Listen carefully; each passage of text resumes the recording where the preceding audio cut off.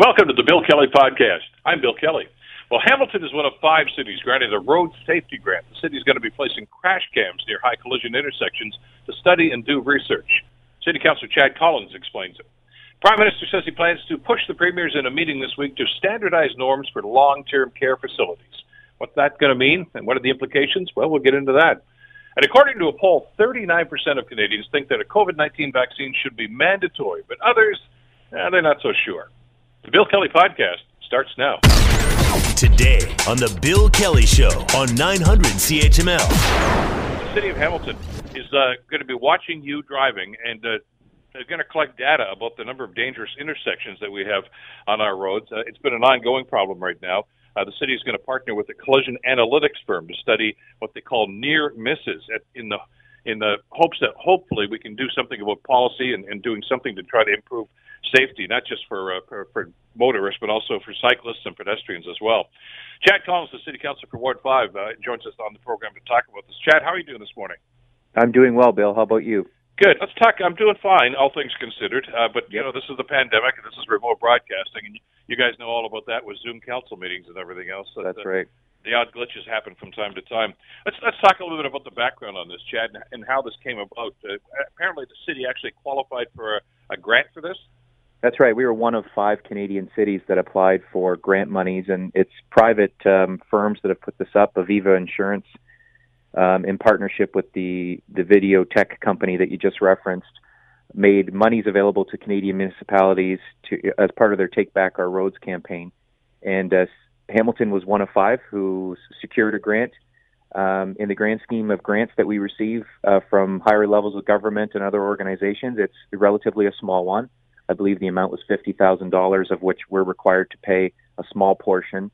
But it's money that will be soundly invested in the community as it relates to monitoring some of the city's most dangerous intersections. And I believe Matthew Van Dongen in the Spec in his article today highlights where those intersections are. Mm-hmm. They're spread across the city, mostly on main streets where we have a lot of, obviously, vehicular traffic, a lot of pedestrian traffic, and of course cyclists are in all parts of the city as well. And so this grant will monitor 10 intersections for a month's time, and then the information will be gathered and will help the city determine over time what changes might need to be made in these specific areas.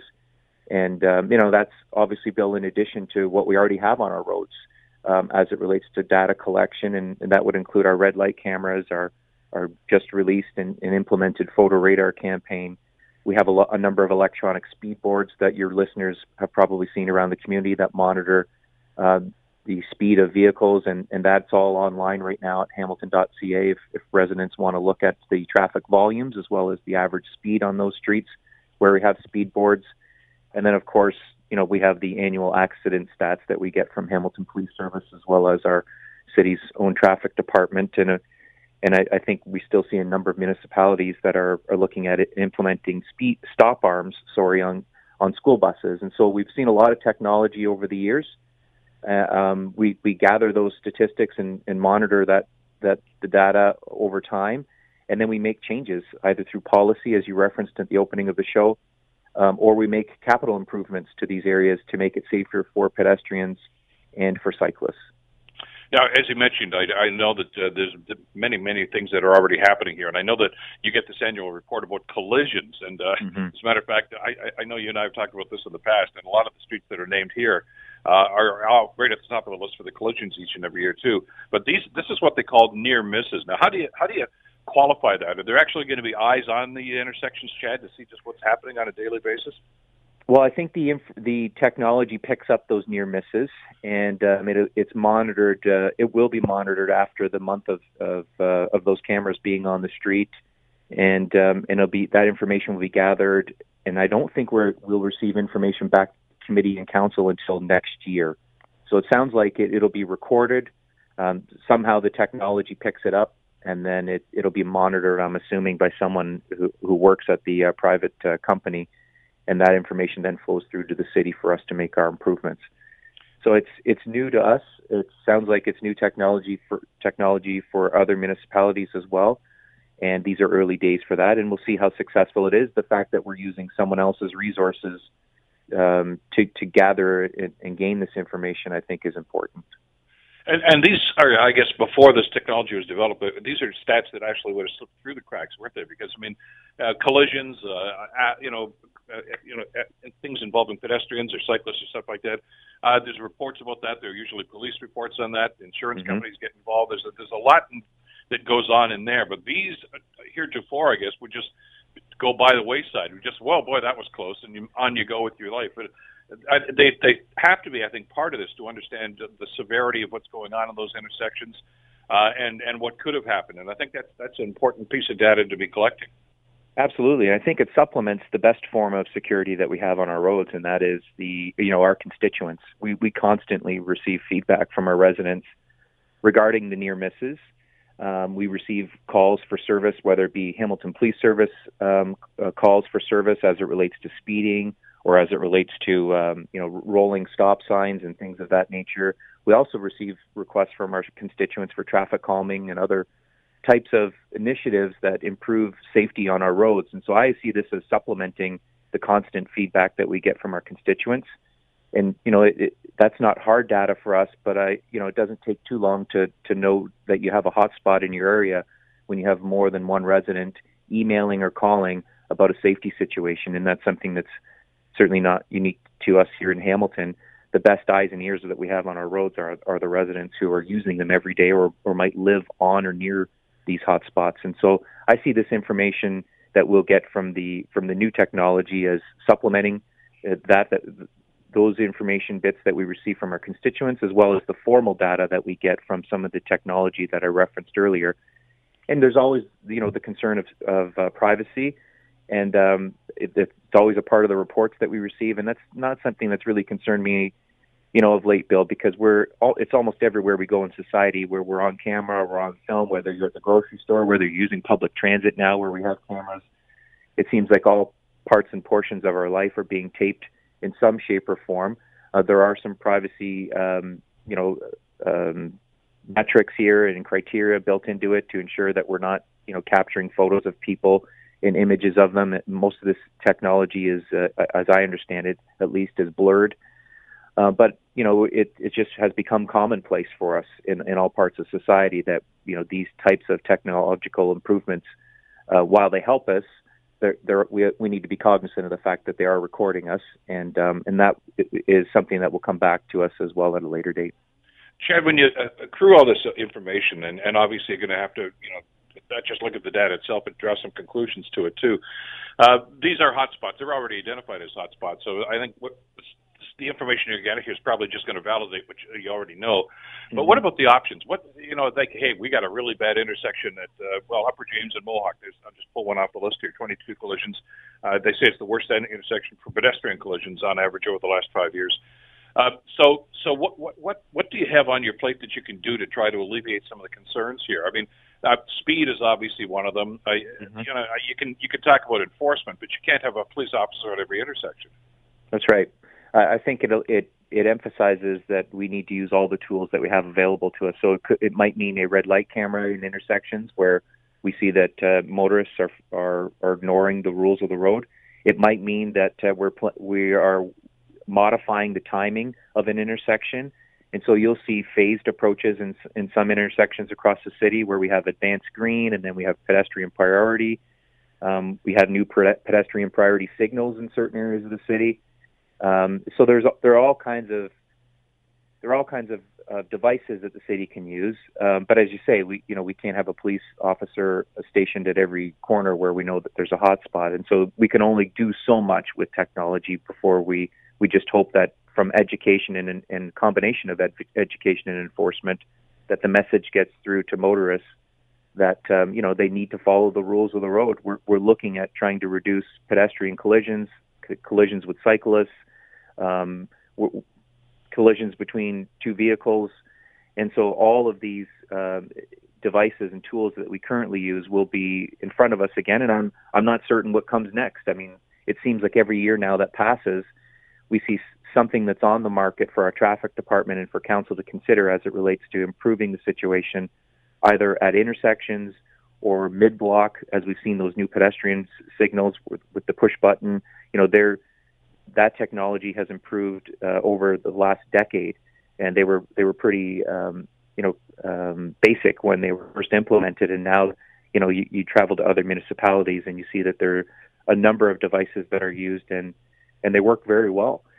And so we'll have to see what transpires over the next couple of years as it relates to additional technology that's made available to us that helps us, improve safety on our roads. I know that one of the areas that I hear a lot about, and I'm sure you get a lot of calls about this too, and I noticed one of the hot spots here is Cannon Street at Wellington. 6 cycling collisions there, which is obviously it's unacceptable. But what about public information and public education about some of these things? That's for some people a rather complicated intersection because there's a different light there for traffic, motor traffic as opposed to cycling traffic, and there's a number of incidents around the city like that. Are you hearing good, bad, or ugly about those things? That seems to be a bad one. I know there's another one at Bay and King that seems to be handling all right. It's not on the list here. But is it confusing to motorists and to cyclists to know when to go and when not to go? Well, I'm glad you raised that because it is it's part of it is education, and I'm in that area quite often, and you know that when you see some of these new devices that are installed, it's a learning experience for everyone. It's a learning experience for those that are using the device, and you referenced the specific lights that we have now for cyclists. There's the one at, as you mentioned, at Bay and King, where you have a timed light, you have an advanced screen, you have an advanced screen it looked like for cyclists, and then you have the pedestrians that are walking there. It's staggered, and so there's a lot going on at one intersection, and you have to be aware of all of these kind of moving plates that are spinning at the same time, and it's a lot to digest. And so I'm glad you raised that because I think the more often that, you and other media get to talk about these devices and traffic safety and pedestrian and cyclist safety, it's an opportunity for us to talk about the new devices and how they work. And, and I think it's something that, we need to become accustomed to, that when we see these things on our road, we need to understand fully exactly what they mean and how they work and function. Yeah, and we can spend the next 3 hours talking about some of the anomalies about this too. I mean, pedestrians that cross against the light, that happens at King and James all the time. We see that, and that's problematic, and that leads to an awful lot of frustration and consternation too. But to get this sort of data now, I think it's as you say, it's going to be unique to Hamilton. Not too many cities are going to be able to do this at the same time, and it's going to be interesting to see just what kind of recommendations staff are going to come back with. Being, when you see some of the accidents that have occurred here, the collisions that have occurred here. To understand exactly, what options we have here. Traffic calming you've mentioned a couple of times, and I know some of your councillors have different ideas about what traffic calming actually is. But clearly something has to be done here. And I guess the challenge here, Chad, is finding that balance, isn't it, between, getting people from point A to point B, whether it's by cycle, by foot, or by, motor vehicle, and at the same time maintaining public safety. And that seems to be a difficult challenge. Well, and it's hard to get consensus sometimes, whether it's in a neighborhood or on a particular street. When you're talking about speed bumps or speed humps, there's, oftentimes there's the push and pull of who's supporting them and who isn't. And then there's the whole issue of where they're located on a block. I've received petitions in the past where there's a request to install speed humps as an example, and it's all near unanimity on the street in terms of installing them. And then once the location is disclosed in terms of where they'll be located, people then pull their support and say, well, I thought they would be located in front of someone else's house. I don't want them in front of mine. And so it can become a challenge in terms of finding consensus about what traffic calming initiatives will be supported by a street or a neighborhood, and then their effectiveness. In some cases, they work in better than in other areas. Of course, we don't, using the speed hump and speed bump example, we don't allow them on HSR bus routes. There's a timing issue, obviously, for transit. And so it becomes a challenge. And I think the information that we're going to gather, Bill, from this program and thankfully from the grant from Aviva will allow, again, our traffic department and other stakeholders to determine how best to implement, whether it be capital resources or make policy changes, again, speaking to the issue of the timing of lights and whether or not other initiatives need to be implemented. And so it's all part of the information that we look at on an annual basis. And I look forward to seeing what these devices give to the city of Hamilton and its constituents. Well, you could remember the debate about red light cameras some years ago and the reticence that a lot of the council colleagues had there, and now it's generally accepted. So this could only work and be a positive, I think, in the long term. The more information you have, the better decisions you're going to make. That's right. You're right. Chad, as always, thanks so much for this. I appreciate it. I know you got a meeting in a couple of seconds. Thanks for taking some time for us today. Thanks, Bill. Have a good one. You too. Ward 5 Councillor Chad Collins talking about these cameras that are going to actually be talking about near misses, not just collisions, but near misses, which I think before, we just haven't been able to gather those kind of stats, but it's still very important. And we'll certainly follow the story in the days and months ahead. You're listening to the Bill Kelly Show podcast on 900 CHML. Many of the problems that have manifested themselves over the last 7 or 8 months with long-term care facilities were already there before, aside from the obvious public health element of this. But there are concerns about public safety, about staffing, about a whole lot of other things. And it's not lost on all of the premiers. We've had conversations on this program with Premier Doug Ford about that, and he has vowed to do something about long-term care facilities in this province. He struck a commission that's doing that. There's an independent commission that's looking into that as well here in Ontario, which is good news.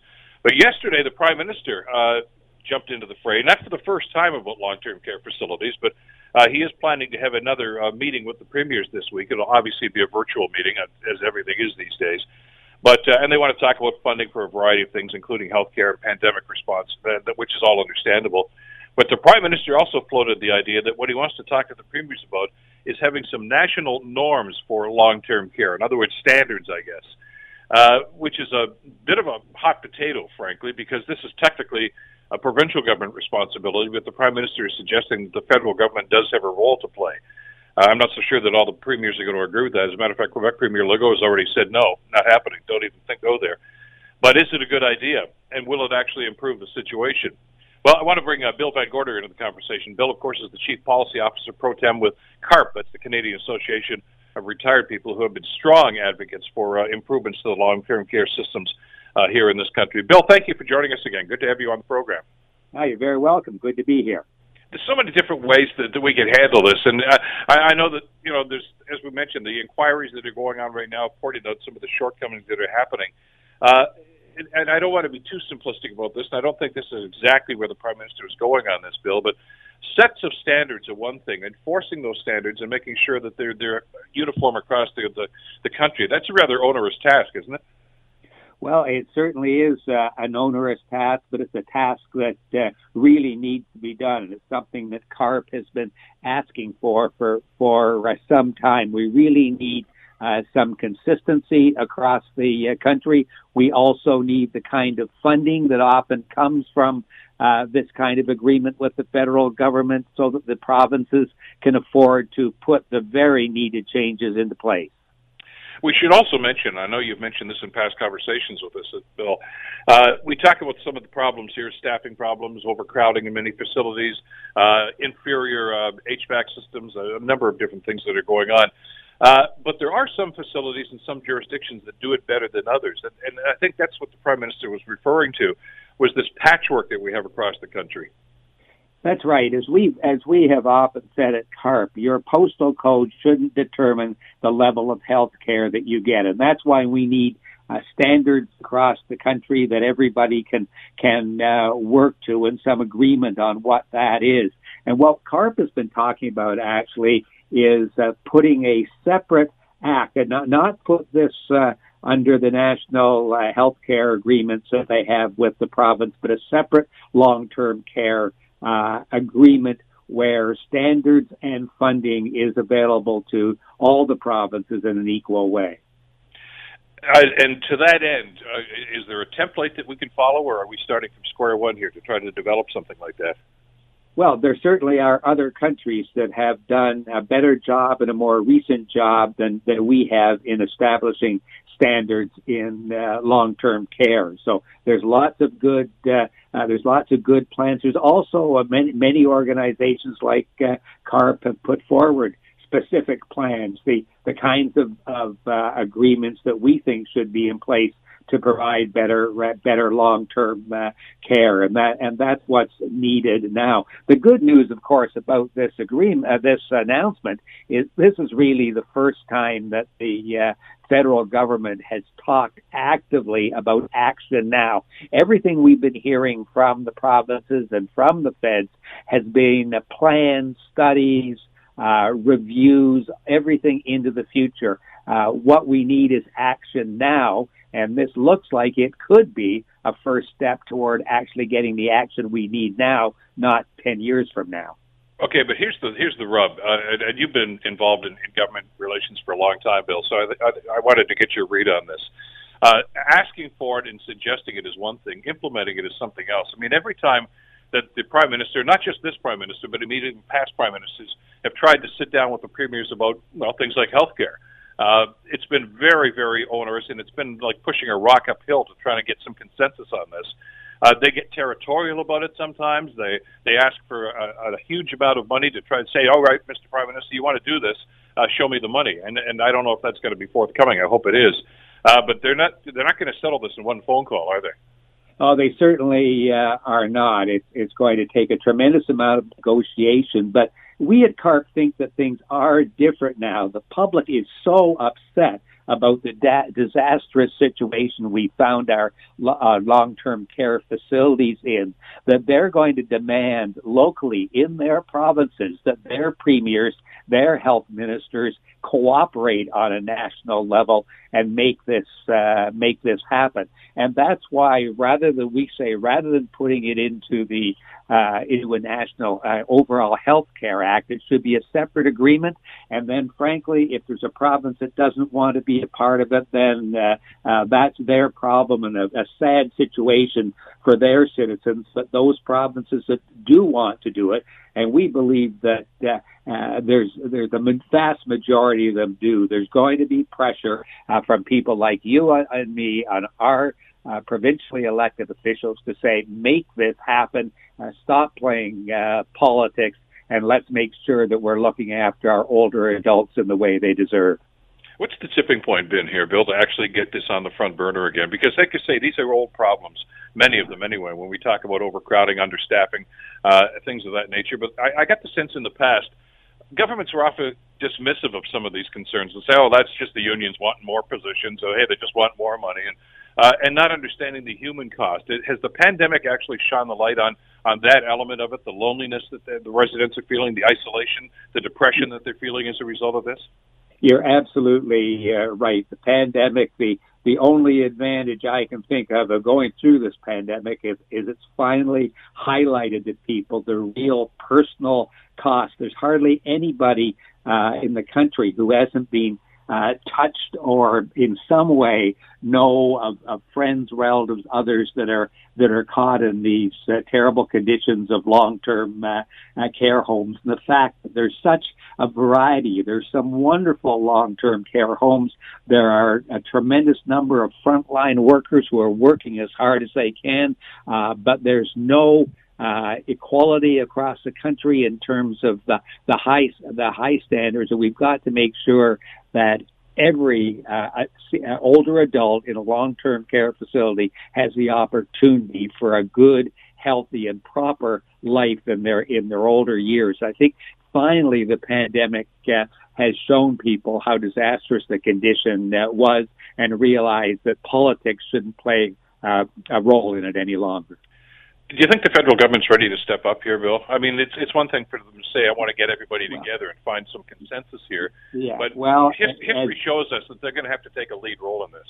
They certainly do. And as you say, I've been involved in healthcare advocacy for more years than I want to remember, almost since I got my degree in political science and public administration at WL University many years ago. I have never seen a situation which is quite as ripe this way, because the other thing you have to remember from pure political point of view is the Liberal government in Ottawa is being propped up by an NDP government, or a party that's been pushing for this kind of thing too. So we think the stars are aligned that this actually could happen this time. And we're going to push, and our members across the province and across the country are going to make sure that their politicians know we want it to happen. You know, images, I guess, are a very powerful tool, and we've seen some of those, haven't we, Bill, over the last 7 months, about some dilapidated facilities, first of all, about, 4 or 5, people in one room where there shouldn't be more than 2, if even that. Those tragic pictures of loved ones trying to reach out across the glass because they're not allowed to actually see each other and touch each other, trying to maintain some human contact. Those are the images I think we want the premiers and their staffs to have in mind when they sit down and talk about this. Well, we certainly do, and it's become such an obvious issue to everybody. There's no politician who can deny now that this isn't a huge problem right across the province and across the country, and something has to be done now. And what better way to do it than have it done cooperatively, the federal governments with the provincial governments right across the country to make sure it happens. And the public is going to be demanding it, and they're going to be watching closely, and we believe they're going to insist that there be progress this time. It's a multifaceted issue, though, isn't it? I mean, we've talked about the healthcare aspect of it, which is certainly of great importance. But it's housing, it's so many different things that are here, and we can't just talk about the physical buildings or even about staffing and say, well, we've solved this. Support services, there are a number of different things that have to come into this whole process and into this picture. Well, they certainly are. We've got growing numbers of older adults who are going to need this kind of long-term care. We also know that upwards of 20% of the people currently in long-term care wouldn't need to be there if there was proper home care and community care available to them, so they could have stayed in their own homes to begin with. So, we also know that large hospital-like facilities with multi-floors and long hallways just aren't the way that this has been. We're the only country in the world who's still building this kind of facility. We've got to be looking at another model of long-term care, allowing people to stay in their communities longer so they don't have to go into long-term care until their physical and medical needs really demand it. And we've got to make sure they have that comfort at home. And because of the growing numbers, we're not going to be able to afford to build those large facilities at between $275,000 and $350,000 per room when we build them. We've got to spend the money more appropriately in community and home care, which in the long run will cost less. So financially, this is something that governments can do and actually save us all money. Well, and nor should we be building those sorts of facilities anymore. Your point's well taken, and I know CARP's been very vocal about this. That you can't warehouse, people that are in long-term care facilities, and that's what they feel like they've been happening to them. You heard some of the stories from some of the residents at the commission, independent inquiry we're talking about. They felt like they were caged animals, like those children down at the Mexican-U.S. border. That's a terrible feeling to have. The model I was always talking about, and I know you're familiar with this, is what a lot of hospices do around the area as they start to grow. And their facilities with maybe only 12 or 15 beds as opposed to 300, where the care is much more intense and there's a personal touch to exactly what is going on. And people may say, well, how can they afford to do that? It's not that difficult, really, if the government is dedicated to that kind of care. No, it's not that difficult. In fact, the cost per room, the cost of building is actually less in the long run, yeah. And that's what many countries are doing. There are countries like Denmark that spend 80% of their money in this area on home care, community care, and what I call small option care, the kind of care you just described, and only 20% on hospital-like care for the very ill older ones. In Canada, that's turned around the opposite way. We spend the vast majority of our money on these warehouses, as you quite rightly called them, and very little money comparatively on supporting the home care, community care, and small option care. And if those countries can do it, we can do it here in Canada. We just have the will to do it, and the federal government and the provinces have to work together so it happens all across the country. I mean, that's got to be a very traumatic experience, and anybody who's had a loved one that has to go through that could understand that. To actually have to leave your home, which you probably lived in for years and years and years, and the comforts of that house, and basically go into an institutional environment with hospital beds and and just so many people around there. It's a huge adjustment, and not everybody can make it without some sort of pressure on their mental stability to try to do this. If you can recreate that environment for them and make that their home as opposed to the place where they're just being looked after, we could go a long way towards improving the situation. Yeah, we certainly could. We have CARP has done surveys of our members. Other organizations have done surveys.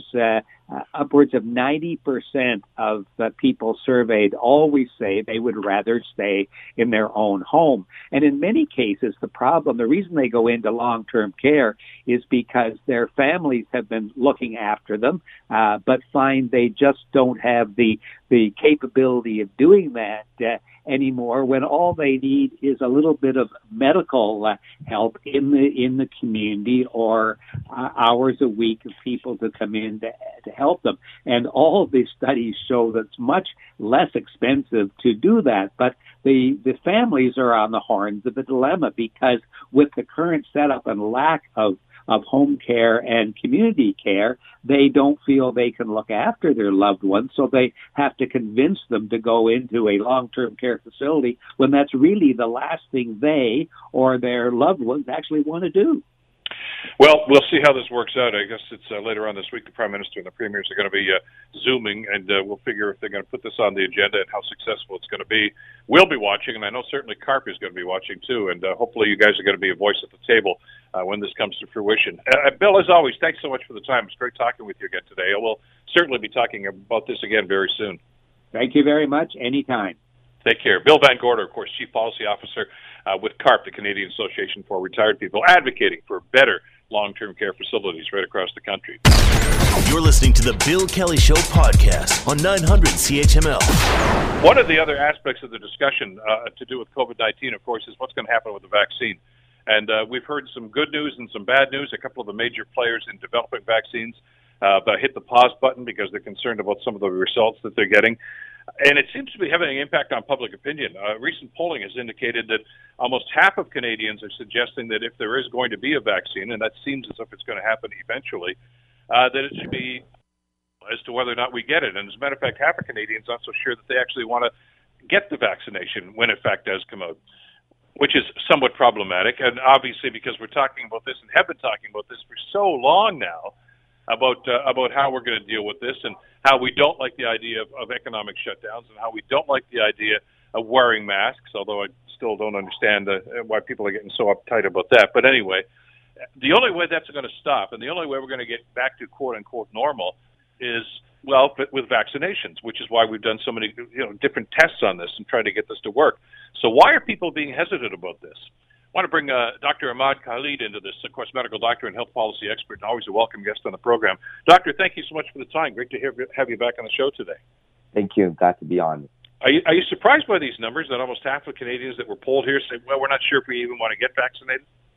No, I'm not that surprised, and I think that number will change over time. I think we're going to see people who were very convinced about the effectiveness of vaccine just be a little bit more hesitant about when they get it. I think that even if you were, a believer of vaccines and the science is there to back that up, you're probably hesitant right now to get the vaccine until you know that it is safe. And that data and that knowledge is still not there entirely. I think that given the earlier reports of some side effects that have been coming from the vaccine, which is not a surprise, just to make that clear to everybody, we were expecting side effects from some of the vaccines in the market. It's just going to take time for that conclusive data to come out. It's all about confidence, isn't it, in the system and knowing that it's the best possible thing for us, and it's not going to have some tremendous side effect. Exactly, and I think people want to make sure that they're putting something that is safe in their body and that's been assured by safe. I mean, the thing is that about Canada, that we're blessed to be in a country where we have very rigorous and stringent regulations on our vaccines and our drugs in general. You know, this is why, for example, you often hear the argument that there's an X drug that's in the U.S. that's supposed to be incredible, but we don't have it in Canada. And the short answer is always that, well, in Canada, we take a long time to make sure that the drug is safe for our population. So I have full confidence that if and when the vaccine is available for our Canadian population, that it would have gone through very stringent regulation mechanisms to ensure that it is safe for effective use in our population. And we're just not there yet, are we? I mean, I guess the classic example of that is Johnson & Johnson this week, that simply said we're going to hold up on here for just a second with our development because we saw some reaction from at least one of our participants in the study that's questionable. And you've got to peel back some layers and find out exactly what's going on there. Yeah, Bill, and I think this actually brings up the conversation, which is important to have right now. There seems to be, as we progress further in the COVID-19 pandemic, two types of narratives going on. There's the political narrative, which is political leaders, pushing for vaccine supply and demand, advocating for its use, championing their efforts to secure it. But then you have us, the scientists, on the other front of that, and warning and cautioning that, it's great to be making sure that there are deals in place to secure enough vaccines for our population, but let's make sure that we also educate the public that it will be a while till we get that vaccine. And the reason for that is that science needs to be conclusive about its safety. And so that's the concern from a scientific clinical perspective, is that until we are assured that there are very low side effects or long-term effects or impact of this vaccine, and that does actually protect the population from COVID-19, let's not jump the gun. And just because political leaders are saying it will be available in May, that means all of us are rushing out the door to get it in May. It might be a lot longer than that, depending on what the clinical trials data comes out in the next coming weeks. Well, and Dr. Fauci and Dr. Redfield south of the border, I think, were pretty clear about that. And it may not have been what the politicians wanted to hear, but I think we as a population had to hear that, didn't we? Absolutely, and I think that the population in general is actually, I'll speak about the Canadian population, which I'm more familiar with. The Canadian population is an educated population. We do believe, for the most part, in science, and we do follow public health interventions and advice of our scientific advisors. And so for the majority of Canadians do know that, it's great that we're securing a vaccine, but it might take a while to get it. And also we're seeing a political divide. We know that older and liberal Canadians who are most at risk of serious harm from COVID-19 are actually more likely to support a mandatory vaccine, not the same case for others. Yeah, and there's always the anti-vaxxers, I guess, that are going to be out there. Their voice is going to be heard in this debate as well. But, when you look at the common good and what's going on, I agree with you, Doctor. I think as time goes on and we find out more about the confidence level that the medical and scientific community has in whatever vaccine is developed, or vaccines, I guess, because you've told us there's probably going to be more than one. I think you'll see people lining up for this. I mean, we're going to go through another winter with a second wave, and I think that may change a few people's opinions too. I think so too, and I think people are just really honestly sick and tired of the COVID-19 pandemic, and they're trying to find one way to get out of it. And obviously, we've always said this vaccine and effective treatment is the solution to COVID-19 pandemic, but we just got to make sure that it is safe and that people, when they get access to it, do not have long-term effects or any side effects resulting from the vaccine. And the time being that the trials are early in inception. The data are still coming out from phase 3. We're still trying to figure out what works and for which demographic. And you're going to hear multiple reports in the future about different manufacturers pulling back the vaccine, reintroducing it, changing the study type. That's all part of vaccine development. And the idea here is that we have to remind everybody that COVID-19, it hasn't even been a year yet. And the fact that we're even talking about a vaccine being in the market and its side effects is remarkable, because usually that process will take years on years to actually happen. Doctor, we'll stay in touch as this unfolds over the upcoming weeks and months. Thanks so much for the time today. It's always great having you on the program. Of course. Thanks. Have a good week. Take care. Dr. Hamid Farouz Khalid, of course, medical doctor and health policy expert. The Bill Kelly Show, weekdays from 9 to noon on 900 CHML. The Bill Kelly Podcast is available on Apple Podcast, Google Podcast, or wherever you get your podcasts from. You can also listen to The Bill Kelly Show weekdays from 9 till noon on 900 CHML. I'm Bill Kelly. Thanks again for listening. And don't forget to subscribe to the podcast. It's free, so you never miss an episode. And make sure that you rate and review.